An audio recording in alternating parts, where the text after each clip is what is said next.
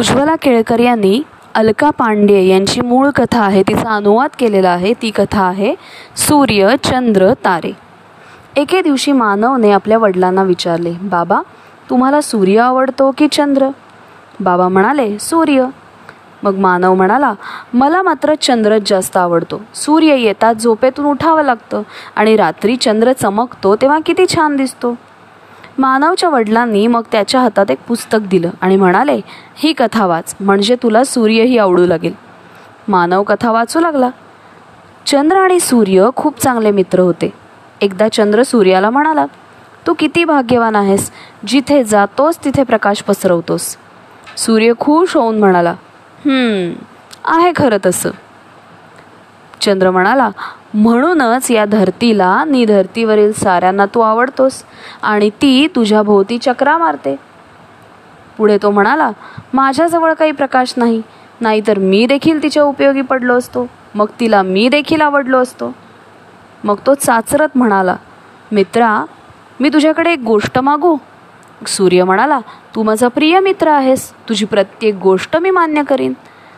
तेव्हा चंद्र म्हणाला, तुझ्याजवळ इतका प्रकाश आहे, त्यातला मला थोडासा प्रकाश उधार देशील का? सूर्याने आश्चर्याने विचारलं, पण तू तो घेऊन काय करणार? मग चंद्र म्हणाला, त्यावेळी पृथ्वीच्या पाठीमागच्या बाजूला जाऊन मी थोडासा उजेड करेन. यामुळे मी थोडासा तिच्या उपयोगी पडेन, मग ती तुझ्यासारखीच माझीही चांगली दोस्त बनेल. सूर्याने थोडा वेळ विचार केला आणि म्हणाला, तू माझा चांगला मित्र आहेस, तू माझ्याकडे पहिल्यांदाच काहीतरी मागितलंयस, मी नाही कसा म्हणेन. चंद्र प्रसन्न हसला. त्याच वेळी ताऱ्यांनीही चंद्र सूर्याचं बोलणं ऐकलं होतं. ते म्हणाले, दादा आम्हालाही तुझा प्रकाश हवा, आम्ही पण या धरतीशी दोस्ती करू. चंद्र चिडून म्हणाला, मी पृथ्वीच्या जवळ राहतो, म्हणून मित्राकडून प्रकाश घेऊन तिला देऊ शकेन, तुम्ही काय करणार? एक तारा म्हणाला, मी प्रकाशाचं काय करणार, याचा तुझ्याशी काय संबंध? दुसरा तारा जरा जास्त समजूतदार होता. तो म्हणाला, तू जेव्हा दुसरीकडे जाशील ना तेव्हा मी प्रकाश देईन. तर तिसरा म्हणाला, आम्ही सगळे मिळून एकत्र पृथ्वीला खूप खूप प्रकाश देऊ. चंद्र ताऱ्यांचं हे भांडण ऐकता ऐकता सूर्य म्हणाला, तुम्ही माझं म्हणणं ऐकलं तर मी तुम्हाला प्रकाश देईन. चंद्र तारे सारेच एकदम म्हणाले, हो हो ऐकू ऐकू. मग सूर्याने सांगितलं, एकटा चंद्र रोज रोज प्रकाश देऊन थकून जाईल, म्हणून एक दिवस तुम्ही सगळे मिळून पृथ्वीला प्रकाश द्या. चंद्र आराम करेल, दुसऱ्या दिवशी थोडा प्रकाश चंद्र देईल, थोडा तुम्ही द्या.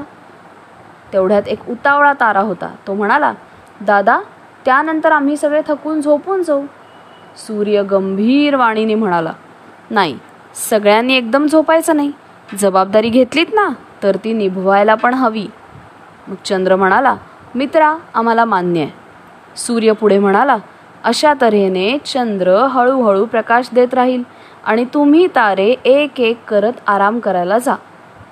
उतावळा तारा परत बोलला, माझ्या आरामाची वेळ कधी येईल?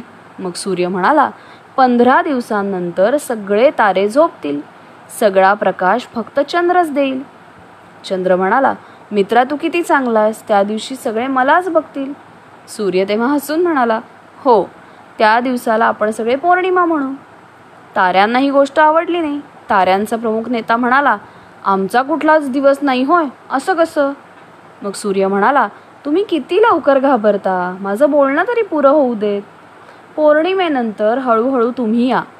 15 दिवसांनंतर चंद्र पूर्णपणे आराम करेल आणि त्या दिवशी तुम्ही सगळे एकत्रितपणे प्रकाश द्याल.